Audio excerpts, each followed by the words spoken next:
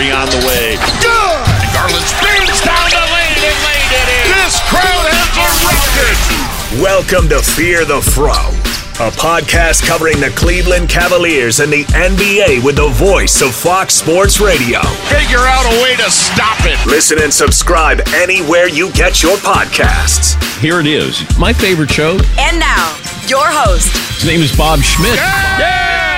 Welcome to the Fear the Fro Pod, a Thanksgiving week edition, and I am thankful for many things. For you, for everyone who listens and subscribes to the Fear the Fro podcast early on in this 2022-2023 season, for a 3-game winning streak where the Cavaliers have now ripped off 3 consecutive home victories, and with the exception of the Charlotte double overtime thriller, these have been resounding victories as they made short work of a Jimmy Butler-less Miami Heat and then dusted off the Atlanta Hawks in the fourth quarter in what was an ugly, turnover-ridden game, but saw some outstanding individual performances. Now, if there's anything we can take away from these last 2 games, it's that despite LeVert going down with an injury, we are seeing the best play that we've seen perhaps all season out of Lamar Stevens and Cedi Osman. Now, maybe not Osman. Osman did start out thriving, but these last 2 games for him have been a reawakening after seeming to tail off a bit, and tonight was Osman's night. 80% from the field. Shot 8 for 10, chipped in 23 points. Not the leading scorer. That, of course, as usual, goes to the backcourt tandem. Donovan Mitchell with 29, Darius Garland with 26, and the backcourt combines for 55 points, 18 rebounds, half a dozen, Baker's dozen, 11 turnovers. That part was ugly, but it should be pointed out that despite the Cavs turning the ball over as if everybody out there on the court was drunk, 19 turnovers for them. The Hawks were pretty egregious themselves. 10 turnovers between DeJounte Murray and Trae Young. Now let's look at these 2 teams because this is certainly the matchup that seems to be growing in importance. In the LeBron era, we had that stretch where we took on the Wizards and Gilbert Arenas and Deshaun Stevenson. And then, of course, there was the Raptors era, LeBronto. And now we come into this era where 2 young teams led by superstar point guards, 2 of the best floaters in the game between Trae Young and Darius Garland, seem to be on a collision course that will meet up year after year. Now, Trae Young tonight was the leading scorer for the Hawks and had several great moments. His floater is deadly. The way he's able to get it up over our shot blockers, his control of pace, his ability to draw whistles, it's infuriating at times. In 3 minutes, he got 3 fouls on Isaac Okoro, who immediately had to sit down, and we did not see much of him this evening. And 2 of the fouls, of the 4 personal fouls Isaac had on him, 2 of them were the Beatty nonsense trick the ref stuff that Trae Young does. A rip-through move where he was facing the sideline, and then coming in on an inbound, he just hooked Isaac's hand, pulled it into his body. Isaac tried to get it free, and they called a foul on him. So Trae Young with his usual Trae Young nonsense, but you shouldn't feel bad. 1, we got the W. 2, Trae Young stunk it up tonight from outside. So for as effective as he was at getting some nonsense calls, he didn't get to the line an insane amount, just 6 free throw attempts, and he missed 2 of them. So ball don't lie, at least twice. And in the end, his backcourt running mate, who was one of the first big acquisitions of the offseason in DeJounte Murray, struggled mightily at the hands of Lamar Stevens, who shut him down for a gigantic portion of the game. Murray finishing just 4 for 17 from the floor, a miserable 24%. And when you look at these 2 teams, there was a drastic departure. The fact that this game was as tight as it was really is just a testament to the fact that the Cleveland Cavaliers turned the ball over far too much. 19 turnovers, 8 of which came from Darius Garland, but they shot excellent, 60% from the floor and 53% from three-point land. Osman was great. Garland was great. Mitchell was great. They all provided huge scoring nights when we needed them. And Kevin Love, tip of the cap for even being out there on the floor. Played just 10 minutes, but he's playing through that hairline fracture in his shooting hand finger. So no points from him. But Lamar Stevens played excellent defense. Mobley and Allen statistically don't look like they had very loud nights, But they did their work where they needed to, which was on the glass, 20 rebounds between the two of them, and only 11 shot attempts between the two of them. So not guys who had plays called for them very frequently tonight, but still a serviceable night for Evan. 10 points, 9 rebounds, 3 assists, and nearly a double-double for Jarrett, but he came up a little short in the points department. The story, as usual, it almost gets to the point where during these games, I find myself clinging to the ancillary storylines, which in this game were Osman, Stevens, and even a little spurt from Robin Lopez there in the first half. Another couple of his patented start from the waist hooks, and I liked what we saw out of him. I'm a fan, of course, just of his general demeanor, but I thought he gave an excellent shift in the first half. And the Hawks, despite a good second quarter from Onyeka Okongwu, who had a double-double of his own, 18 points, 10 rebounds, they didn't get much else from the stars on their team. Collins was okay, but he made plenty of mistakes, and he committed some really terrible fouls at terrible times. Clint Capella, not much outside of the rebounding department that he did. And AJ Griffin, I've professed how much I like this kid. Between him going to Atlanta and Shaedon Sharpe going to Portland, we're getting to see 2 games back-to-back here that feature some of the rookies that I like the most.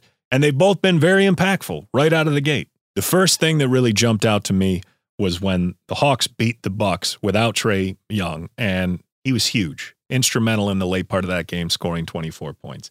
Then, just this past weekend, he hit the game-winning shot against the Toronto Raptors on what was possibly the worst defense imaginable. It looked like he was just kind of lurking in the sideline, and Trae Young tossed up a half-court alley-oop to him, which he just guided into the basket as time expired to defeat the Raptors, which will always make me happy. And as the Raptors approach, I hope more than anything for victories against these two teams, basically. Now, after tonight's game, Atlanta slides back into a spot where if the playoffs were to start today, the Cavaliers would see them in the first round. They went from the 4th seed, careening all the way to 6th. And shockingly, sitting below the Cavs as the 4th best team in the East right now, the Indiana Pacers, who everybody thought would pack it in and just tank this season. And they've been far better than anybody expected. So at the moment, 6 and 7 is the Hawks and the Raptors, both teams which I would delight in knocking out of the postseason if it came to that. I can respect a guy like Giannis who just smashes his body into you and forces the whistle.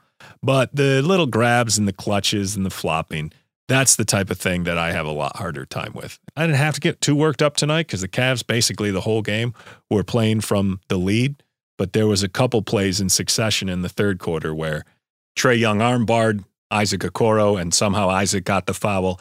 And then Okongwu shoved Osman in the back. Osman tried to tie him up so he couldn't get a shot off, and Okongwu acted as if he got hit in the face. They reviewed it for a flagrant, but it was pretty obvious acting, and he just went to the line for a personal foul, which that wasn't even really warranted probably, but this game was ugly all around. Turnovers, tons of whistles, just sloppy, and not the most fluid watch. Okongwu was great. It's only a matter of time until Capella's out of the picture and he assumes the full-time role. But you have to feel pretty good as a Hawks fan, at least about the strength of your bench. In a night where Murray doesn't no-show, they got serviceable performances from guys who should assume larger roles as the course of the season goes by, but definitely going into next year. A huge move would be definitely to offload Collins somehow, who's making $25 million a season and just seems like a luxury at this point. They have serviceable depth with DeAndre Hunter and Jalen Johnson and, of course, AJ Griffin. I don't think they need Collins. He made some confounding plays today. There's times where I feel like he's just not very good. He's good statistically speaking, but he's just not as impactful on winning as one would think that he should be with those kind of numbers he's put up in the past. And the rumors will only heat up as AJ Griffin continues to play like this. He's forcing their hand, in some sense, to carve out a more substantial role for him. He played 36 minutes tonight, and he seems to have taken hold of the starting small forward position on the Atlanta Hawks, at least while DeAndre Hunter is out.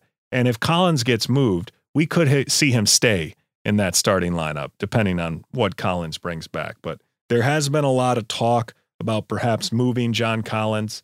He's regressed in terms of offensive contributions. One of the steals of the middle of the first round has to be AJ Griffin, and he was a guy who offensively, coming out of Duke, was said to be a very polished player, but injury concerns are what caused him to slip amongst a lot of people. But it is funny to think that the Cavaliers had the opportunity to take him when they took Ochai Agbaji, and perhaps he would have been traded to Utah anyway, so it might be irrelevant. But certainly the Hawks seem to have found a very good player, and he contributed 17 points on 7 for 11 from the field and 3 for 6 from outside tonight, with a few steals to chime in there on the defensive end. So good night from the Hawks in the sense that they have some promising people working their way into the rotation. Jalen Johnson chipped in with 8 points on 3 for 4 from the floor. 2 young guys whose roles only look to increase. But you have to feel pretty good if you're a Cleveland Cavs fan tonight, because it is becoming the norm for the backcourt to thrive here. Just look at the past several games for Darius Garland and Donovan Mitchell. Garland, during this 3-game homestand, is averaging 31 and 7 on truly insane splits. 62% from the floor, 47% from 3, and 91 from the line. That's a 75% true shooting percentage, which is otherworldly. You crack 65, you're amongst the truly elite of the NBA. And of course, I'm giving you a 3-game sample. There's actually 3 Cavaliers that crack 70% over this 3-game stretch, that being Osman, Jarrett Allen, and Darius Garland. Now, one thing I should point out in that 3-game stretch is one particular player didn't even crack 16%.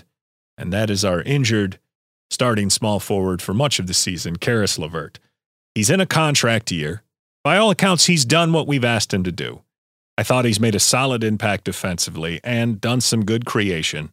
He's not taking tons of shots, so even though he's not shooting particularly well, just 48% true shooting percentage, which is some of the worst of his career. Even last season, he was low 50s to mid 50s. He's never gone below 50%, so it's only a 16-game sample, but not a good offensive start, despite a prolific 41-point scoring night in there that's propping it up even further. He's not killing us on high volume. He's trying defensively, and he's at that age where I don't know how much of a payday we can really expect him to get. Now, I would not be surprised if the Cavs come to terms on some sort of extension just due to the general vibes of the team if he agrees to something reasonable. But at this point in the season, you have to think his play doesn't even warrant much more than maybe $12 million a season. If we're not giving Sexton $15 million at 23 years old doing what he was doing, how could you possibly argue that Caris LeVert should get some sort of multiple-year long-term deal? If he got 3 for 45, that would be a massive win for him. But I think we're looking at more like a 3 for 30 to 35 type contract, the way that he's playing right now. And especially considering that there's 2 or 3 options outside of him who perhaps are outplaying him at his own position and weren't even drafted players. As Stevens and Osman show some consistency, assuming that they do, we're going to see more and more trade conversations brought up, especially if there's no resolution on an extension. I would not put it past the Cavs to do what they did with Rubio with LeVert this season. They took an expiring Rubio and turned him into 2 years at least worth of LeVert. They could take an expiring LeVert and turn him into some other longer-term questionable money, but perhaps a better roster fit. Because this is not a team that's going to be a player really in free agency. They don't have tons of free dollars. They've used most of their picks. They don't have a lot of draft capital outside of second-round picks now to deal. So if they're going to improve their roster, they can't really afford to let a guy like LeVert go off the books unless there's a robust sign-and-trade market for him, which there isn't. So they may use him in some sort of money-balancing move at the deadline unless his play turns around. And I'm all open for that. I know at times on this podcast, it seems like I probably have preferential people, but I don't really on the wing. What I prefer is consistency. I don't even need greatness. So it is frustrating to see nothing out of Okoro for long stretches, or huge night, nothing night out of Osman, or LeVert, 41 points, then 0 points. That's frustrating. I think that's why I like Stevens and Wade as much as I do this season, because it's not like you need a lot of creation out of that 5th starter role or even the first guy off the bench role, but you do want consistency, and you do want guys who aren't a liability on one end of the floor or the other. And I think there's a pretty solid balance between Stevens and Wade of being guys who can be a positive impact on both ends of the floor. You don't need 20 points a game out of either of those guys, but if they can give you 10 points on good percentages and just open up the floor a little bit or add something defensively, that's a win. I don't care if they're big names. I'm past that point as this team turns towards contention.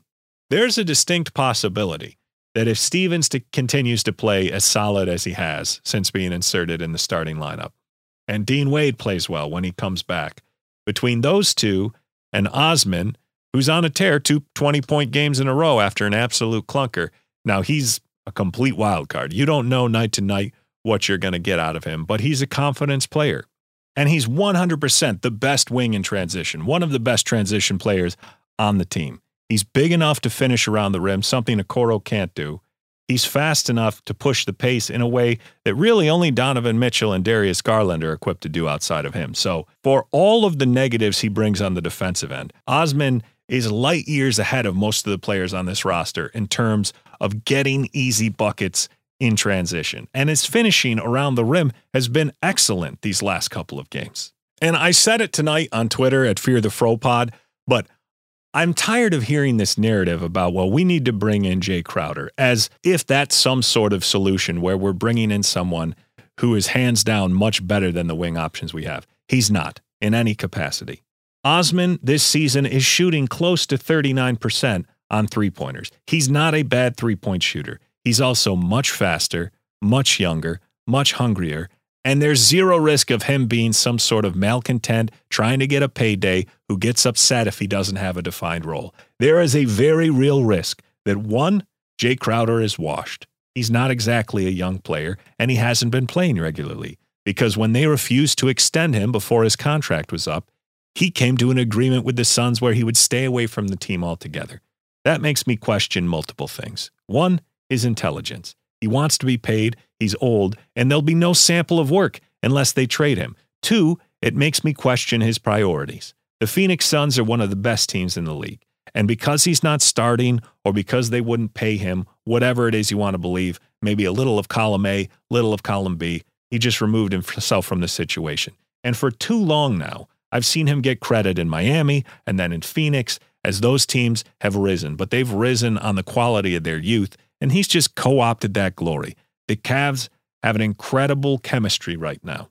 One that can be delicate, though. It doesn't take much of anything to change something. Just look at Kevin Love and the differences we've seen in him year to year. You run the risk of bringing Jay Crowder in and his desire to get paid and showcase disrupting everything. And is he enough of an upgrade on the wing? I don't even think he's an upgrade, period. But I certainly don't think, even if he proved to have a ton left in the tank, the leap between what Osman or Stevens gives and him is simply not enough to justify giving anything for him.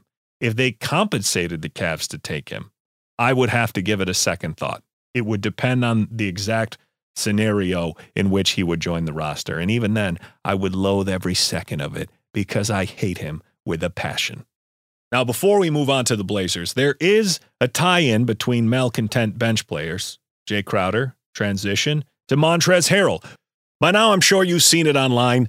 Montrez and Giannis got into it following the game between the Bucks and the Sixers, in which the Sixers won, and Giannis shot just 4 for 15 from the free throw line. Now, that was the worst performance at the line of his career, and understandably, after the game, he felt like he should get some extra work in. So he returned to the floor and tried to shoot free throws. But that's where the problem began, because Montrezl Harrell did not want to share the court with Giannis. He took the ball from Giannis during his free throw shooting and told him to get out of here, refused to give it back. Giannis said, "Why don't we work in together?" And he said, "No, get the hell out of here. This isn't Milwaukee."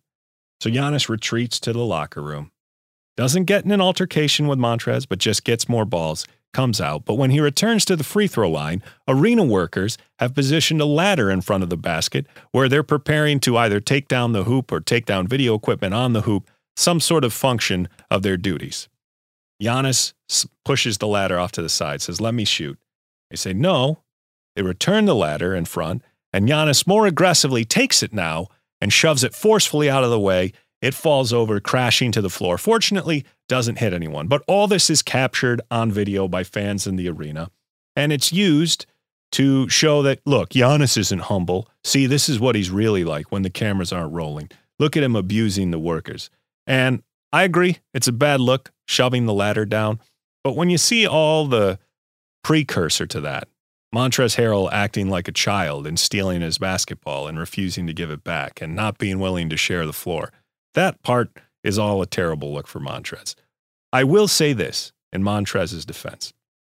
If he's unwilling to share the court, which I think is childish, if I'm going to side with someone in that scenario, I've heard people make the argument that, well, Giannis is an MVP.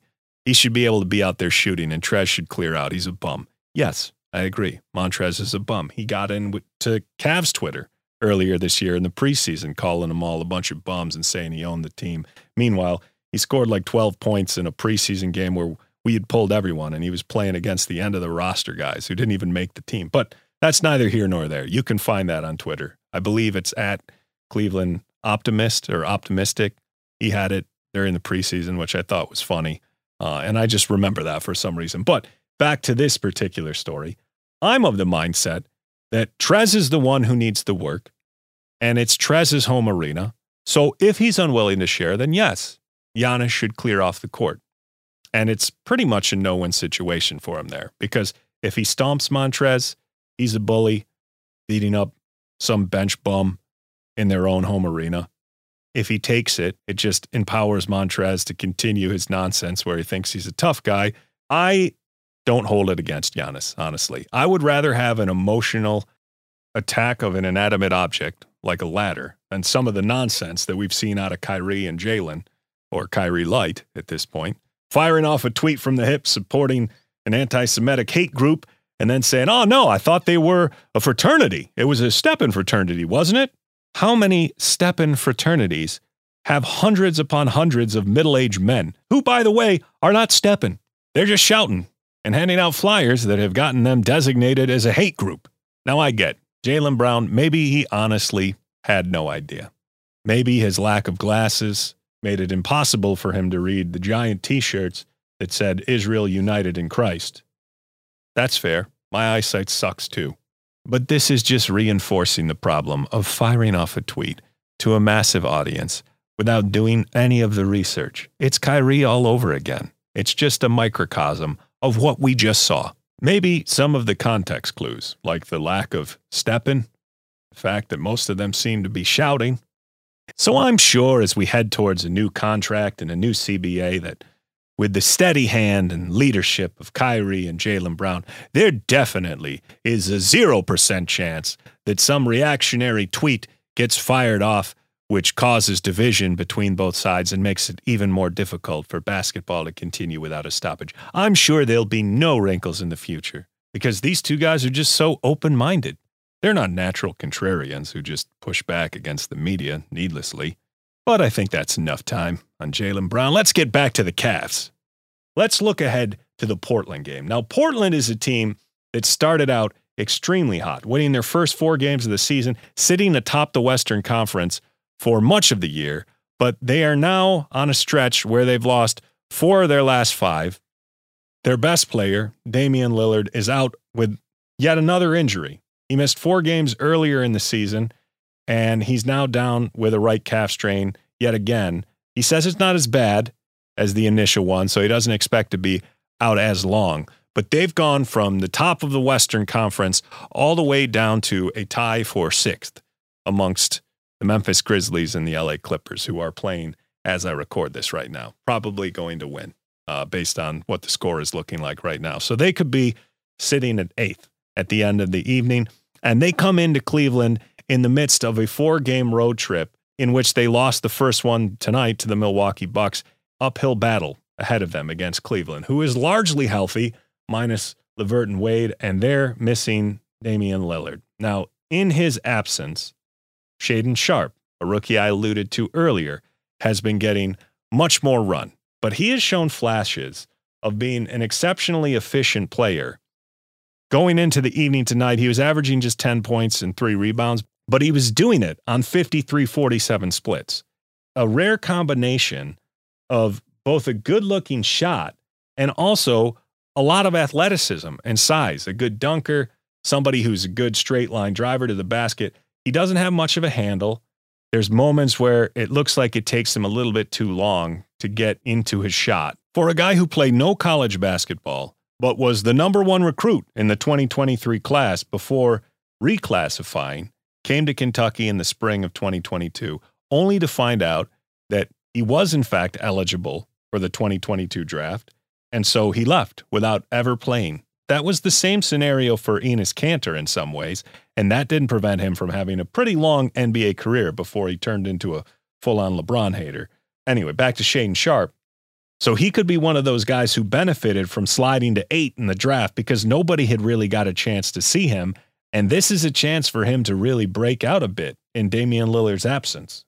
That, along with the addition of Jeremy Grant, which has been huge, he's been having his most efficient season in quite a while, averaging 20-plus points, 5 rebounds, and splits of nearly 50 and 50. He was 48-48 coming into the evening. He has a game winner against Phoenix this year. He scored 37 against the Mavs. And there was an interesting story in The Athletic about Damian's recruitment of Jeremy Grant and how it began in 2021 with Team USA. And it took a full season before it came to fruition, but he has proven to be exactly what they needed in helping take a defense that over the past 3 seasons has finished near dead last in the league, 27th, 29th, 29th, and they have jumped up to a top 10 defense, a much better team, one that's getting to the free throw line pretty aggressively over the course of this early season. So they're slipping a bit over the course of their last 10. They're just 5-5. They're on a 3-game losing streak as we sit right now, as opposed to the Cavs' 3-game winning streak, but not a team that should be overlooked because Josh Hart, valuable addition. Most people thought that giving up Norman Powell for next to nothing from the Clippers was a terrible trade, but I will say Josh Hart came in on a much more favorable contract, and he has perhaps been equally impactful. Nurkic has been good at moments. Drew Eubanks, an excellent backup center, a very tough guy. Tonight, watching him against the Bucks, he got into it with Serge Ibaka, and he held his own. He's tough. He's a tough backup center. At times, I think I even prefer him to Nurk. Having him behind Nurk is definitely a luxury because they've been thin in the front court over the past several seasons. Simons has emerged, 23, 4-3 from him in 15 games this year. But they still have Shaedon. They have Justice Winslow, who's a bigger body, a solid defender. He'll be able to throw different looks at Donovan Mitchell and Darius Garland. So do I like our chances of winning? Absolutely. But they're going to be hungry for a win after suffering a pretty close defeat to the Bucks. They hung in most of the game and then just fell out at the end. So we've got a fun stretch coming up here. We have a chance to close out this home stretch undefeated on Wednesday. Then it's off to Milwaukee on Friday, an easy one against the Pistons on Sunday, and then the rematch against the Toronto Raptors in Toronto next Monday, a game I think we all look forward to. And hopefully we're completely healthy, and I don't care if they are because they tried to take Darius Garland's eye. Those fucking monsters. It made my day to watch Scotty Barnes miss that layup and blow the game the other night. All hail Mobley. This is the Fear the Fro podcast. Thank you for listening. Thank you for subscribing. If you want to put a rating up, I wouldn't object. And if you have mailbag questions, I'll get to one of those in an upcoming episode. I'm starting to get more emails at bob@fropod.com. So feel free. If there's something you want discussed on the pod, let me know. Thank you very much. Back with more on the next podcast. LeVert, lob to Mobley. Oh! This has been Fear the Fro. If you like the show, subscribe and rate wherever you listen. Our guy, Bob Schmidt, always gets a reaction out of it. Join us next time for more Cavs and NBA coverage.